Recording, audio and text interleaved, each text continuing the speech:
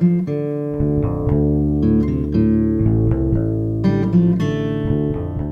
Mendocino County Public Broadcasting, this is the KZYX News for Friday, July 23rd. I'm Alicia Bales. The County of Mendocino Department of Public Health held their biweekly COVID-19 briefing this afternoon.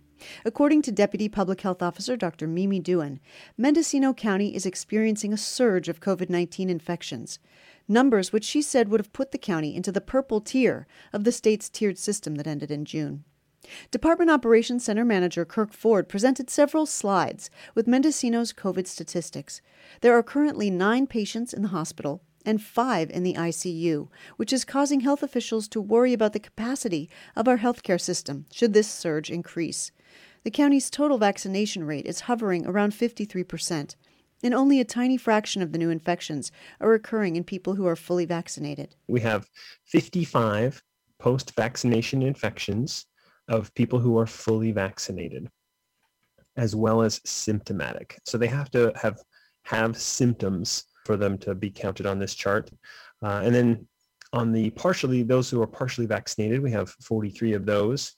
And those are folks that somehow got infected between their first and second dose of the vaccine.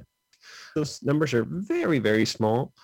Because that's what we're seeing here in Mendocino County. They're much larger when you start looking at bigger numbers statewide as well as nationally, right? We're seeing national numbers, that post-vaccination infection rate closer to 5 or 10%, but we haven't even reached 0.5% here in Mendocino County. So it's extraordinarily rare to get COVID if you're fully vaccinated.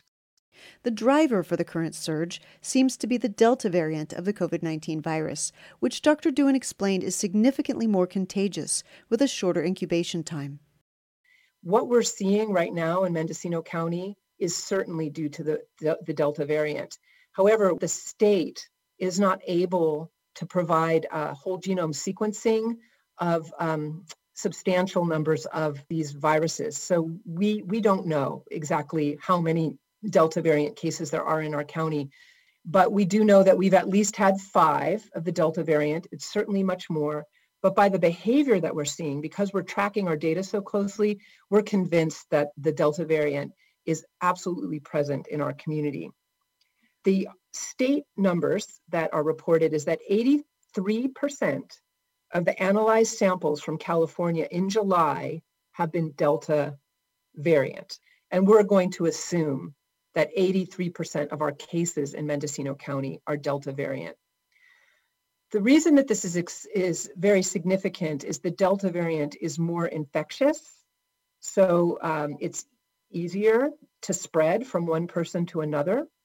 But another thing that's been emerging that the state has been reporting is that the incubation time is shorter.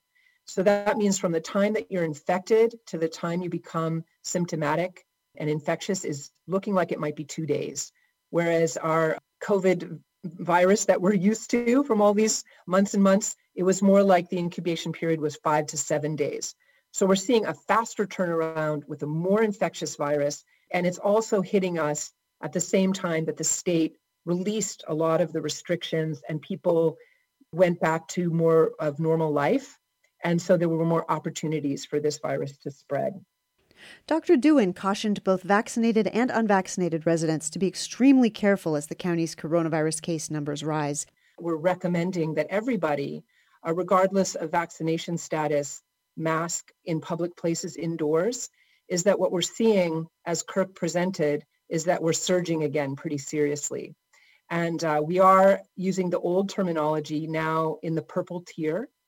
And we do have a large number of people in our hospitals, including in our ICUs. If it keeps going this way, it's going to be, could even approach what we saw last winter.